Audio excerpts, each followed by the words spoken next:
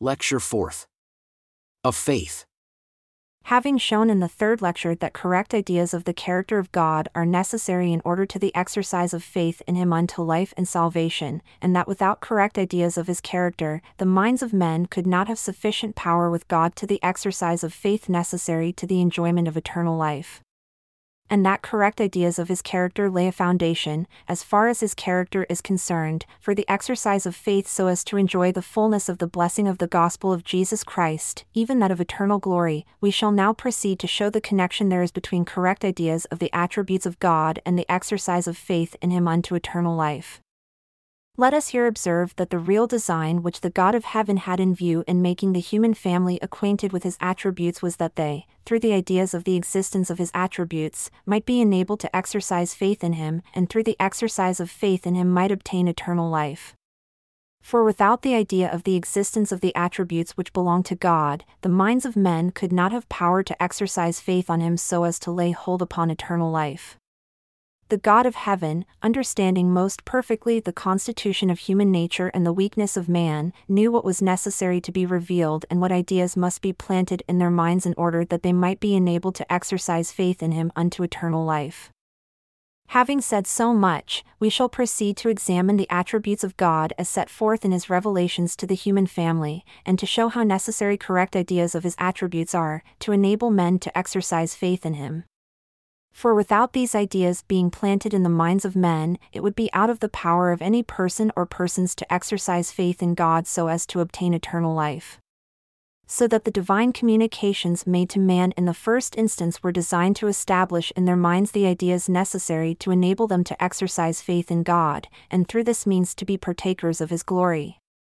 We have, in the revelations which He has given to the human family, the following account of His attributes. First, knowledge. Acts 9 paragraph 8. Known unto God are all His works from the beginning of the world. Isaiah 15 paragraph 21. Remember the former things of old, for I am God and there is none else. I am God, and there is none like me, declaring the end from the beginning and from ancient time the things that are not yet done, saying, My counsel shall stand and I will do all my pleasure. Secondly, faith, or power. Hebrews 1 paragraph 36. Through faith we understand that the worlds were framed by the word of God. Genesis 2 paragraph 2. In the beginning God created the heaven and the earth. Isaiah 6 paragraph 7.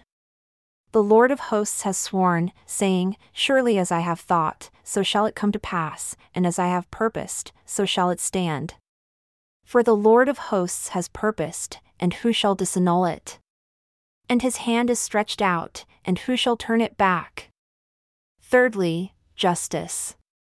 Psalms 89 paragraph 3. Justice and judgment are the habitation of Thy throne. Isaiah 15 paragraph 19. Tell ye, and bring them near, yea, let them take counsel together, who has declared this from the ancient time? Have not I the Lord? And there is no God else beside me, a just God and a Savior. Zephaniah 1 paragraph 10.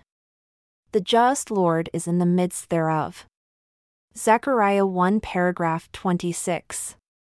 Rejoice greatly, O daughter of Zion, shout, O daughter of Jerusalem. Behold, thy King comes unto thee. He is just and having salvation. Fourthly, judgment. Psalms 89 paragraph 3.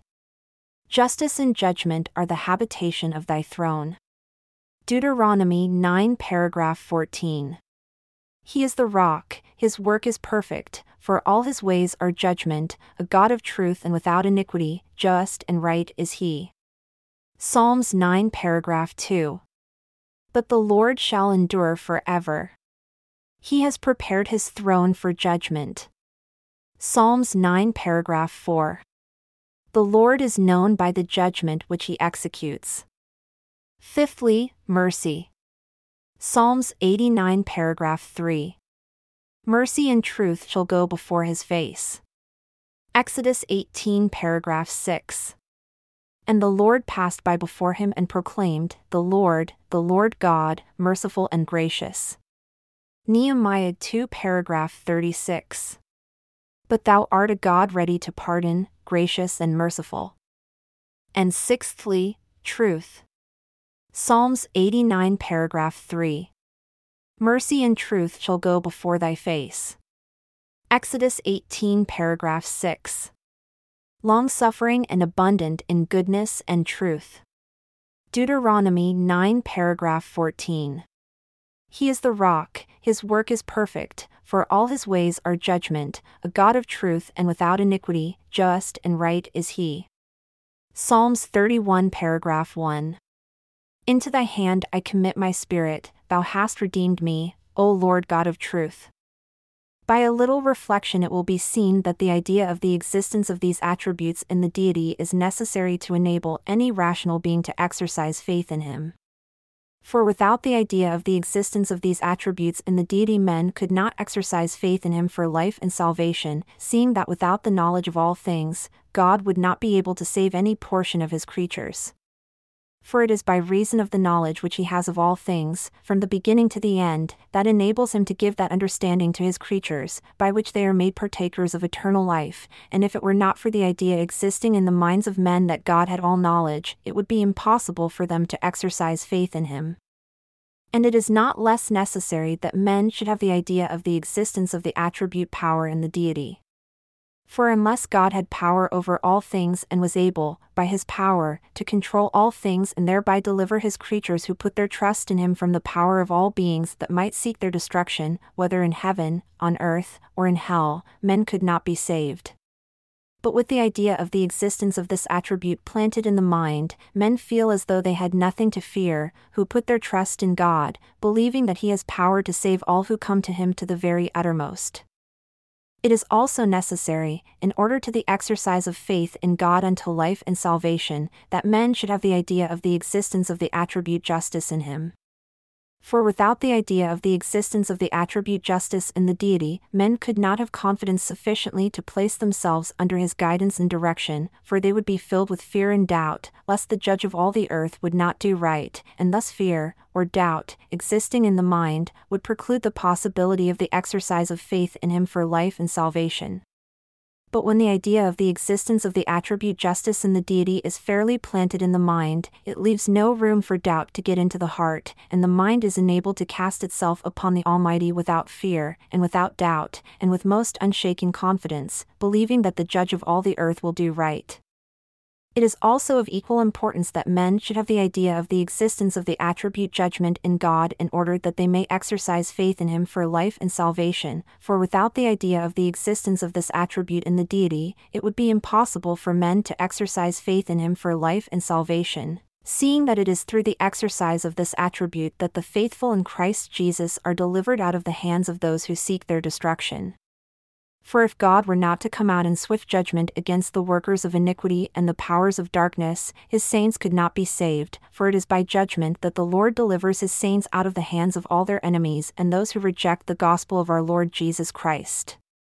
But no sooner is the idea of the existence of this attribute planted in the minds of men than it gives power to the mind for the exercise of faith and confidence in God, and they are enabled, by faith, to lay hold on the promises which are set before them and wade through all the tribulations and afflictions to which they are subjected by reason of the persecution from those who know not God and obey not the gospel of our Lord Jesus Christ.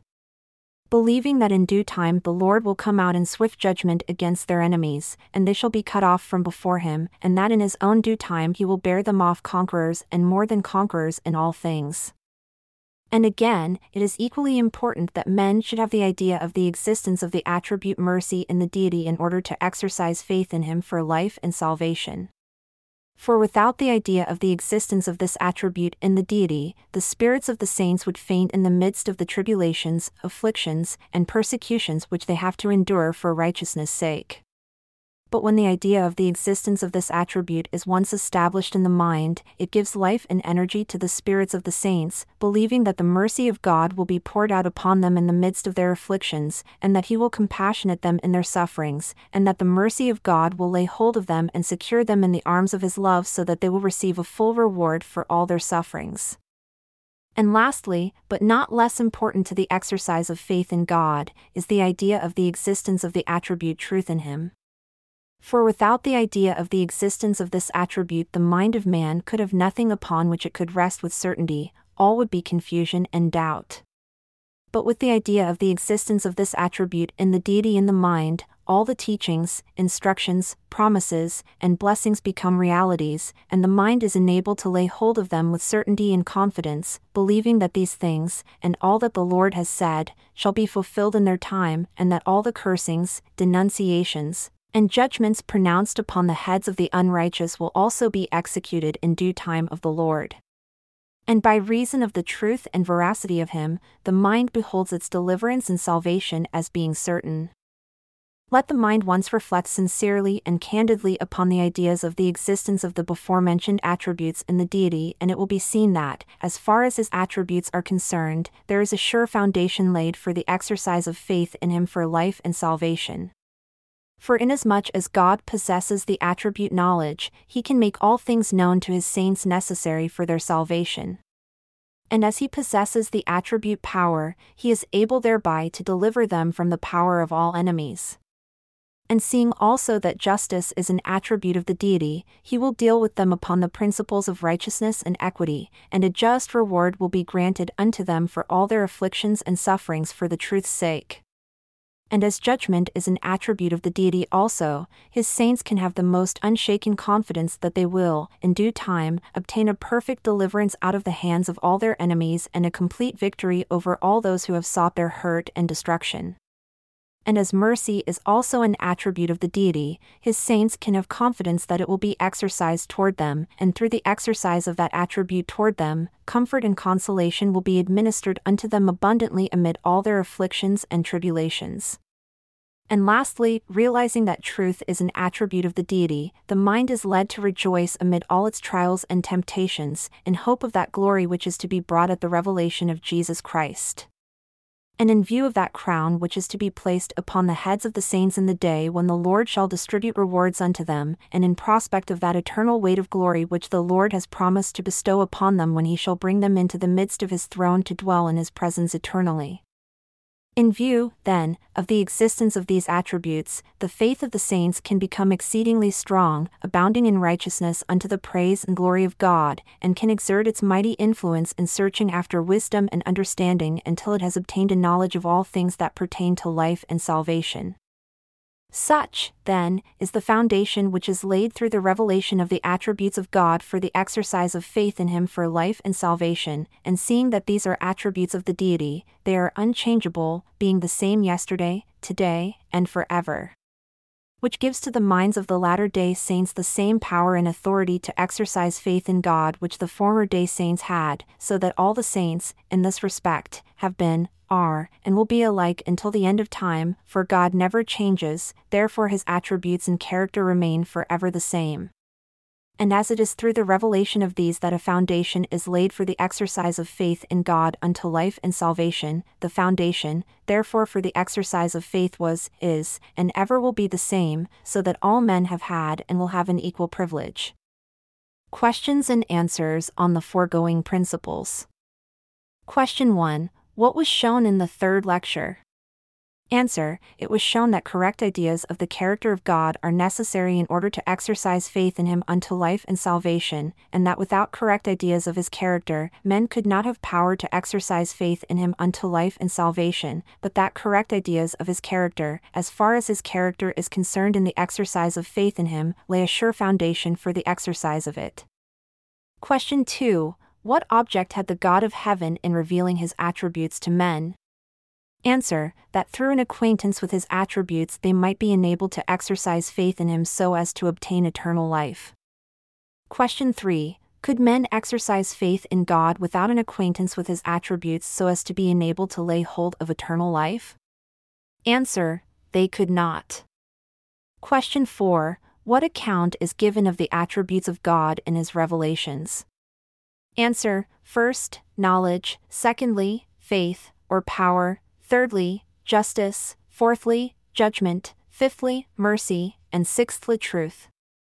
Question 5. Where are the revelations to be found which give this relation of the attributes of God? Answer: in the Old and New Testaments, and they are quoted in the 4th lecture, 5th, 6th, 7th, 8th, 9th, and 10th paragraphs. Question 6. Is the idea of the existence of those attributes in the deity necessary in order to enable any rational being to exercise faith in him unto life and salvation? Answer: it is. Question 7. How do you prove it? Answer: by the 11th, 12th, 13th, 14th, 15th, and 16th paragraphs in this lecture. Question 8. Does the idea of the existence of these attributes in the deity, as far as his attributes are concerned, enable a rational being to exercise faith in him unto life and salvation? Answer: it does. Question 9. How do you prove it? Answer: by the 17th and 18th paragraphs. Question 10. Have the Latter-day Saints as much authority given them, through the revelation of the attributes of God, to exercise faith in him as the former-day saints had? Answer: they have. Question 11. How do you prove it? Answer: by the 19th paragraph of this lecture.